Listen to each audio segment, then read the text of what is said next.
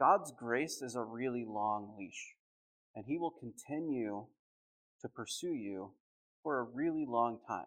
If your heart has been so cauterized that you refuse God's mercy and grace, he's given you a really long leash to go with. Welcome to Uncaged Bible Study. We hope our name gives it away, as we are looking to unleash God's Word in its entirety, from beginning to end, and unlock the power within the pages of Scripture. We aim to restore the authority of God's Word in a world that has lost its understanding of doctrinal truths, as well as shed a light on how, from the first page to the last page, the Bible is pointing us towards Messiah, our Savior, Jesus. So we hope you enjoy the Bible study today. And if you did, follow us or share the podcast to help us spread the word around the globe. And if you leave us a 5-star review, that's a great way to let us know that you say amen and are impacted by what you've heard. So thank you for joining us on this journey. And in the words of Charles Spurgeon, the Bible is like a caged lion. It does not need to be defended. It simply needs to be let out of its cage. Let's unlock the cage together.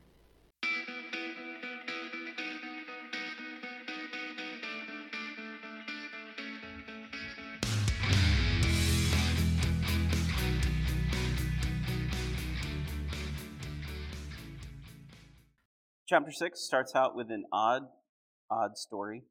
So let's just go ahead and dive into it.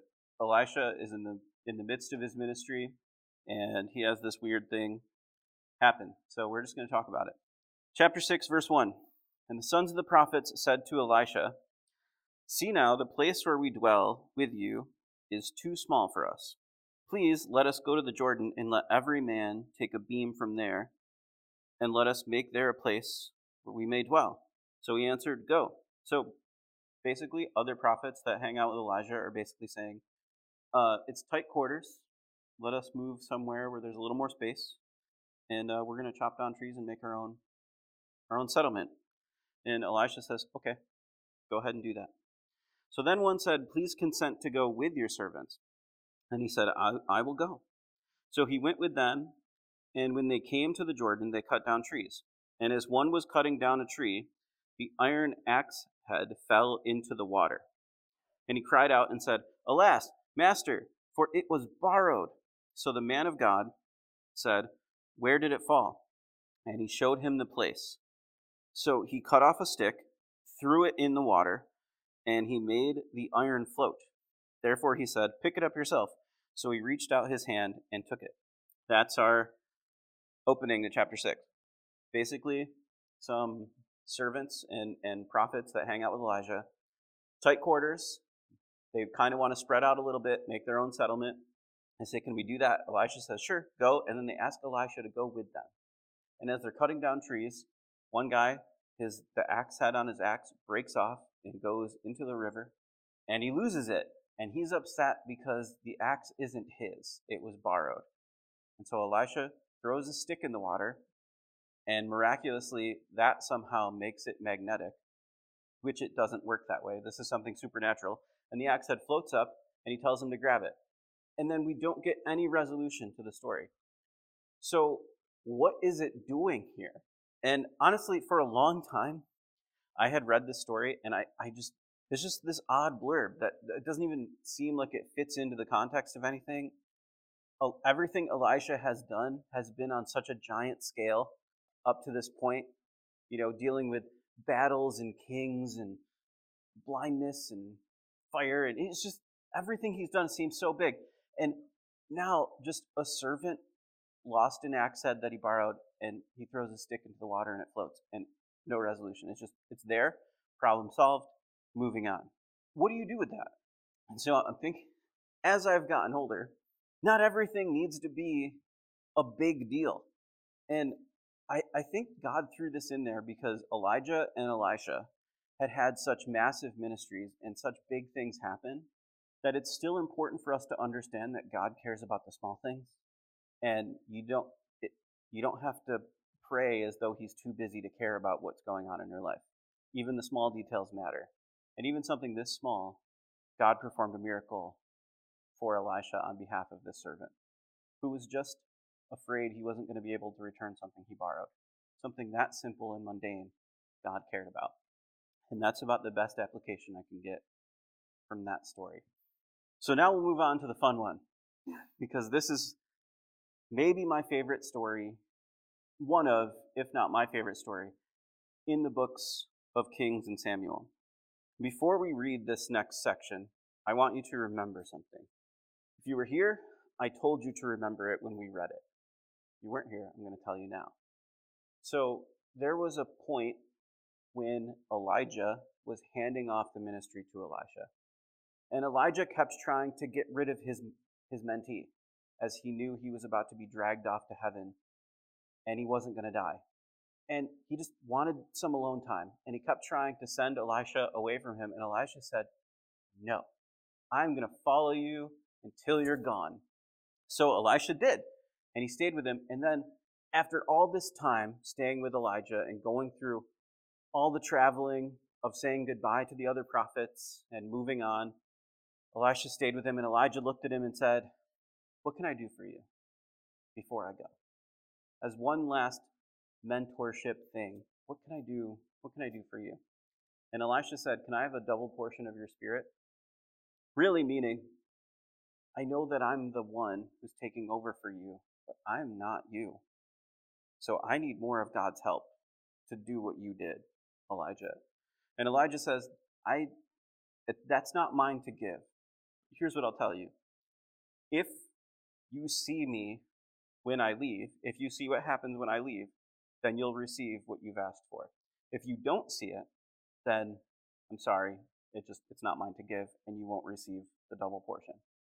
Well, Elisha gets carried off to heaven in a chariot of fire, and Elisha sees it. And so he does receive that double portion of the Spirit, and then he walks over to the Jordan River, towel whips it with the robe, the water splits into half, and just like Elijah did on their way to the place where Elijah got picked up from God, Elisha does the same thing on the return to the prophet, showing him that he's received the power of Elijah. Now, I want you to remember that, because the key factor was Elisha saw what happened to Elijah. He saw him get carried off to heaven. So now, let's get into this. Now the king of Syria was making war against Israel, and he consulted with his servants, saying, "My camp will be in such and such a place." And the man of God sent to the king of Israel, saying, "Beware that you do not pass this place, for the Syrians are coming down there." Then the king of Israel sent someone to this place which the man of God had told him. Thus he warned him, and he was watchful there just once or twice. Therefore the heart of the king of Syria was greatly troubled by this thing, and he called his servants and said to them, "Will you not show me which of us is for the king of Israel?" And one of his servants said, "No, my lord, the king, O king, but Elisha, the prophet who is in Israel, tells the king of Israel the words that you speak in your bedroom." So what's happening is the king of Syria is just failing at his war with Israel. He keeps losing battles. He keeps failing. He doesn't understand. And it gets so bad that he actually thinks someone in his army is a mole. And he says to everyone, "Who is it?" And he's probably looking to end someone's life, because he can't understand how they seem to know and are one step ahead of everything the Syrian army is doing. And his servant says, "Nobody's betraying you. There's this prophet in Israel named Elisha, and he knows everything that you're doing. So much so, he can tell the king of Israel the words you speak in your bedroom." So Elisha was the first Alexa or Google, whatever you want to call it. But he could hear everything because he had a God's eye view of everything. So he said, "Go and see where he is, that I may send and get him." So now he's looking for Elisha. And it was told him, saying, "Surely he is in Dothan."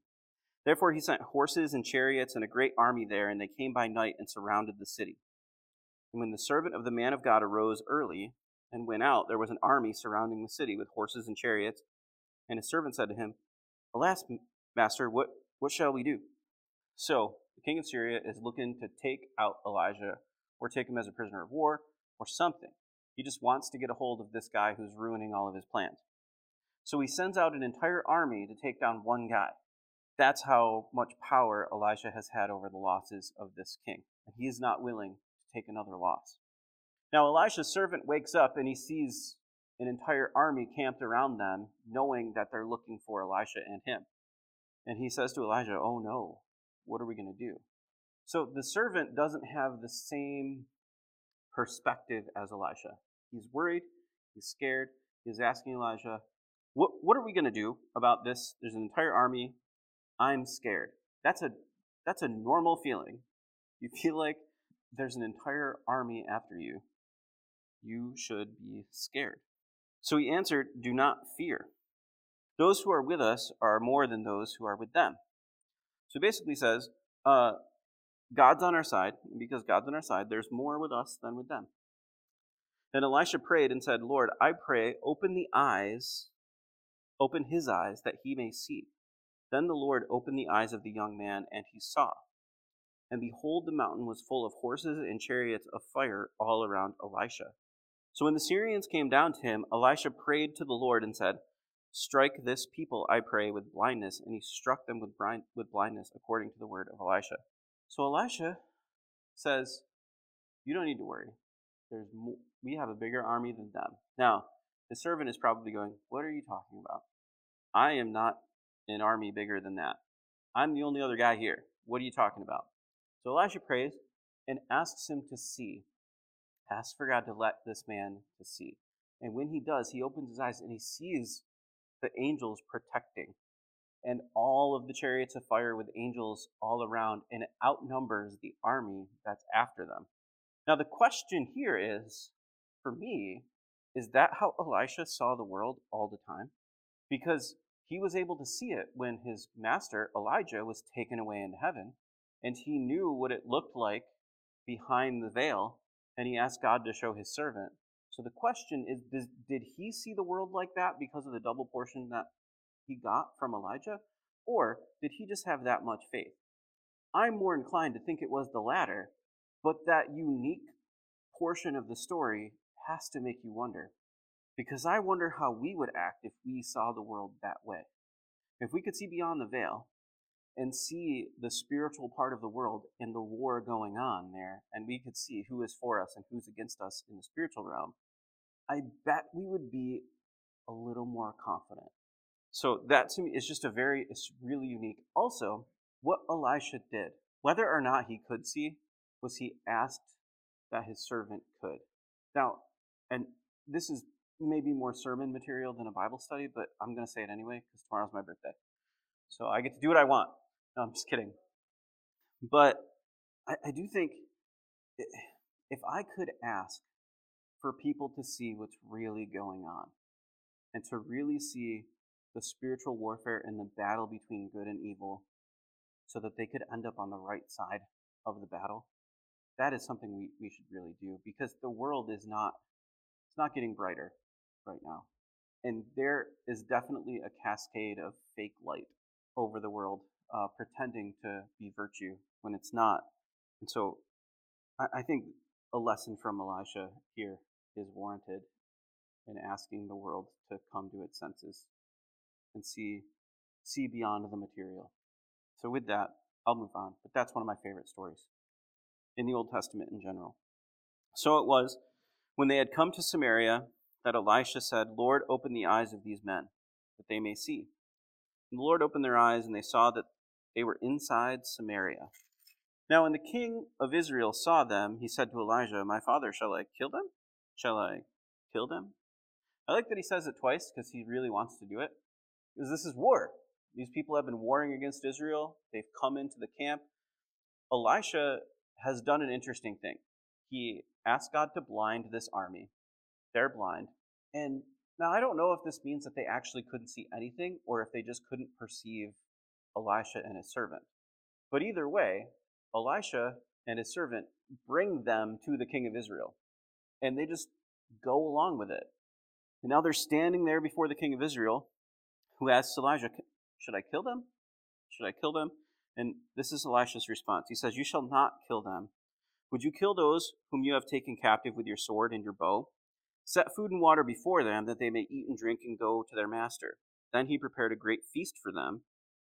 And after they ate and drank, he sent them away, and they went to their master. So the hands of the Syrian raiders came no more to the land of Israel. Now, that word raiders is really important, so keep that in your mind for the next minute or so. But what he does is he tells the king, you can't kill them. It would be against their custom and laws to kill prisoners of war, which is basically what these guys were. They now had them under their control in front of the king of Israel, and they're harmless at this point. And he says, you can't kill them, and they prepare a feast for them, and they feed them. Now, this is very much like, Jesus said, pray for your enemies, love your enemies, and pray for those who persecute you. That's what he's doing. But then he said the band of raiders came no more into the land of Israel. Now, this does not mean that Syria will not make war against Israel. Raiders and battle is different. A group of raiders would find their way into the city to destroy stuff within the city to make the process of sieging go quicker. So, because when you're sieging this city and you're outside of the walls trying to get in and they're defending it, if you can get some people in and you can destroy some crops or steal things or steal livestock, then you're depleting their resources quicker to make it harder for them to survive inside the walls. So if they have to come outside the walls, you can now conquer them easier because the walls are your best defense. So the Syrian raiders, they didn't make any more raids on Israel. That's going to make this battle elongated. So it happened after this that Ben-Hadad, king of Syria, gathered all his army and went up and besieged Samaria, which is the capital city of northern Israel. So I wanted to set that context so that you didn't hear there's no more raiders going in, and then now they're going against war against Samaria, and have you feel like there's two contradictory statements there. They're not. There's just no more poaching. Just honorable war, if you can call it that. So Ben-Hadad goes and besieges Samaria. And there was a great famine in Samaria, and indeed they besieged it until a donkey's head was sold for 80 shekels of silver, and 1/4 of a cab of dove droppings for 5 shekels of silver.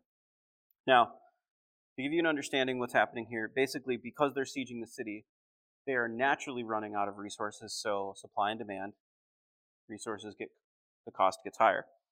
So that's what they're pointing out, but the dove droppings is one of two options. It might actually be dove droppings that they would have used as some sort of fuel, or it could have been a plant that was called dove droppings where the bud of it was edible and it looked like the Star of David.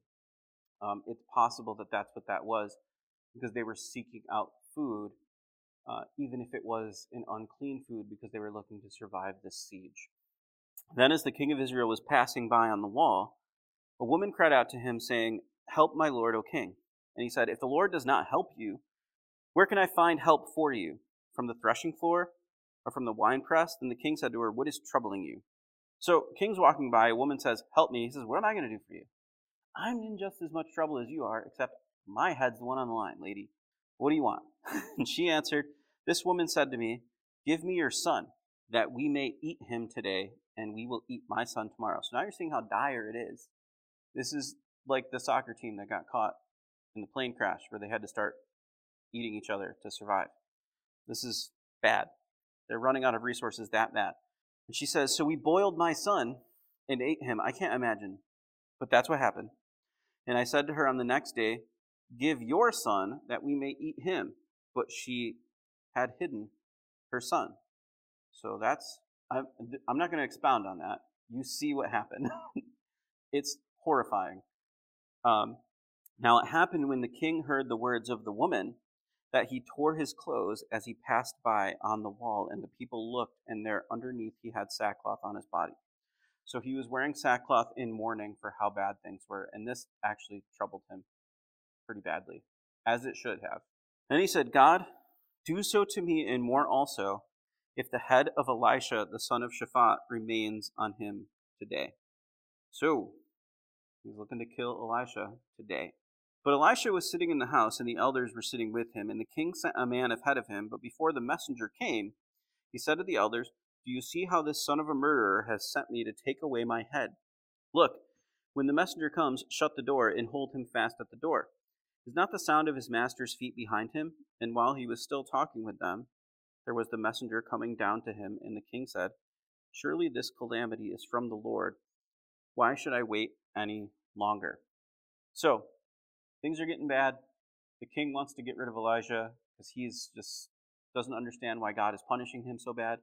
He's ready to end it, and a messenger comes to him, and he gets to a point where, even listening to the messenger, he said, "Why should I wait any longer to hear from Elisha?" That's ultimately what's happening here. Then Elisha said, "Hear the word of the Lord. Thus says the Lord, tomorrow about this time a seah of fine flour shall be sold for a shekel, and 2 seahs of barley for a shekel at the gate of Samaria." So, Elisha's response to this king, now, meanwhile, remember, Israel, the northern kingdom of Israel, is not in good standing. They are not a worshiping people. They're not doing the right things, but God is still coming to their aid, even though they have rejected him. They are not doing the right things at this point in time. But Elisha's response to the king was, "I tell you the truth, tomorrow everything's going to be back to normal. There will be normal cost. The prices of things are going to go way down because you're just going to have normal resources by tomorrow." So an officer whose hand the king leaned answered the man of God and said, "Look, if the Lord would make windows in heaven, could this thing be?" And he said, "In fact, you shall see it with your eyes, but you shall not eat of it." So one of the king's advisors leans over and he says, "If God opened the floodgates of heaven, there's no way that Elisha is right here. There's no way by tomorrow things are going to be normal." And then Elisha looks at him and says, "Okay, well, you're going to see it, so you're going to know that I was right, and you know that God is God, but you're not going to get to participate in it. You'll see it, but you won't get to participate." Now there were 4 leprous men at the entrance of the gate, and they said to one another, "Why are we sitting here until we die?" It's a good question. "If we say we will enter the city, the famine is in the city, and we shall die. We shall die there. And if we sit here, we die also. And therefore, come, let us surrender to the army of the Syrians. If they keep us alive, we shall live, and if they kill us, we shall only die." So this is a group of guys weighing their options. Think, if we stay here, we die because the Syrians are coming. If we go in, there's famine. We're going to die. So our best bet is to go surrender to the Syrians, and if they kill us, that's inevitable anyway. So it's our only option that seems to be good. "And they rose at twilight to go into the camp of the Syrians. And when they had come to the outskirts of the Syrian camp, to their surprise, there was no one there. So they go to surrender to the Syrians, and there's nobody there. For the Lord had caused an army of the Syrians to hear the noise of chariots and the noise of horses, the noise of a great army. So they said to one another, 'Look, the king of Israel has hired against us the kings of the Hittites and the kings of the Egyptians to attack us.' Therefore they arose and fled at twilight and left the camp intact, their tents, their horses, and their donkeys, and they fled for their lives. And when these lepers came to the outskirts of the camp, they went into one tent and ate and drank and carried from it silver and gold and clothing and went and hid them. Then they came back and entered another tent and carried some therefore also and hid it. Then they said to one another, 'We're not doing right.' Well, I'm glad their conscience caught up with them. 'This day is a day of good news, and we remain silent. If we wait until morning light, some punishment will come upon us. Now therefore, come, let us go tell the king's household.'" So the Syrians heard a giant army bigger than theirs. Now, that probably, it wasn't the Hittites, it wasn't the Egyptians. It tells me it was probably the chariots of fire surrounding all of them that Elisha saw. And that's why he knew everything was going to be okay. But these lepers go out and they go to surrender, and they see the camp is empty, and now all of these goods are here and left because they didn't even take their equipment with them. They just ran for their lives thinking they were going to die. This reminds me of Gideon a little bit. But now, after taking some plunder for themselves, they have a moment of clarity and they say, "Wait, there's an entire city of people dying because they think it's being sieged, and we here have the good news. We need to tell them." And so they do. So they went and called the gatekeepers of the city and told them, saying, "We went to the Syrian camp, and surprisingly no one was there. Not a human sound, only horses and donkeys tied, and the tents intact." And the gatekeepers called out and told it to the king's household inside. So the king arose in the night and said to his servants, "Let me now tell you what the Syrians have done to us. They know that we are hungry, therefore they have gone out to the camp to hide themselves in the field, saying, 'When they come out of the city, we shall catch them alive and go into the city.'" So the king thinks these guys are lying. He thinks it's a ruse. He thinks it's a plot. They're hiding, and when we go to raid the stuff they left over, they're going to come in and kill us. That's what he thinks. One of his servants answered and said, "Please, let several men take 5 of the remaining horses which are left in the city. Look, they may either become like all the multitude of Israel that are left in it, or indeed, I say, they may become like all the multitude of Israel left from those who are consumed. Let us send them and see." Basically saying, we don't have much to lose, so why don't we send out some people to see what's happening? And just give them some armor and horses. Therefore they took 2 chariots with the horses, and the king sent them in the direction of the Syrian army. "Go and see." And they went after them to the Jordan, and indeed the road was full of garments and weapons which the Syrians had thrown away in their haste. So the messengers returned and told the king. Then the people went out and plundered the tents of the Syrians. So a seah of fine flour was sold for a shekel, and 2 seahs of barley for a shekel, according to the word of the Lord.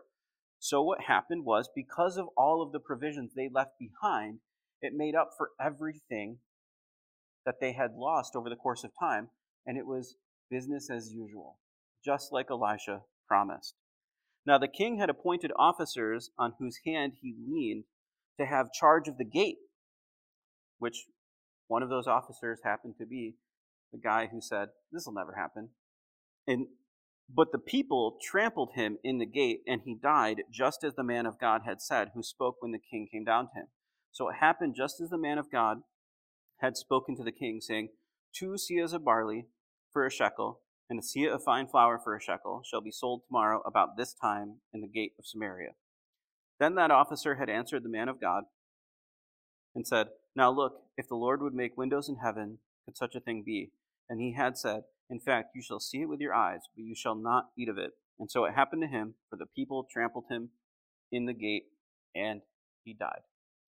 So he saw it, and he died, because starving people stormed the gate to go get food. And he stood in their way, and he metaphorically stood in their way the day before, not believing that God would come through. And so now you see what we wanted to do both of these chapters, because they're connected. It's the conclusion to the story in the chariots that opened up. And so it started with the weird axe head story, where really it's just, there's no problem too small for God.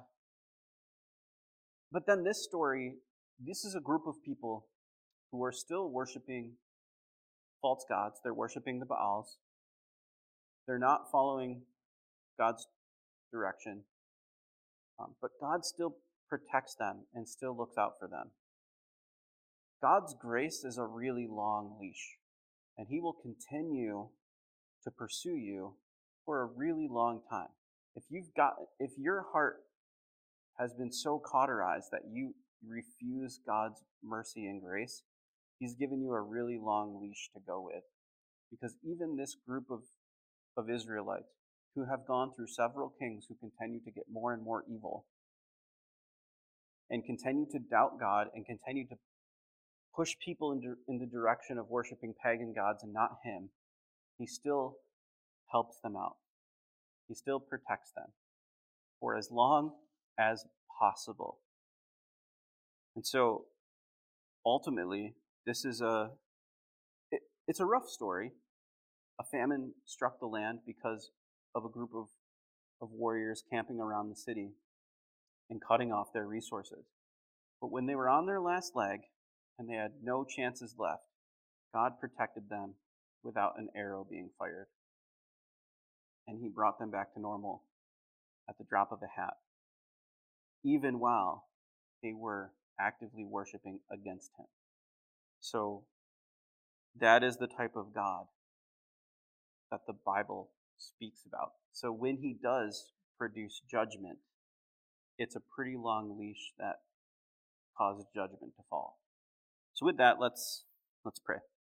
Father God, thank you that your grace is so abundant. I know I'm thankful that you gave me a long leash and gave me a chance to meet you and turn my life around.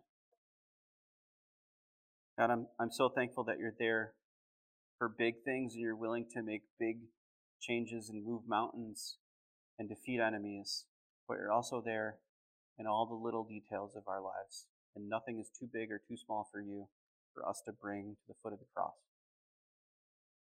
God, thank you for that. And help us to do that. And help us to do what Elisha did, to pray for you to open the eyes of the world that doesn't see it and share that message with them. In Jesus' name, amen.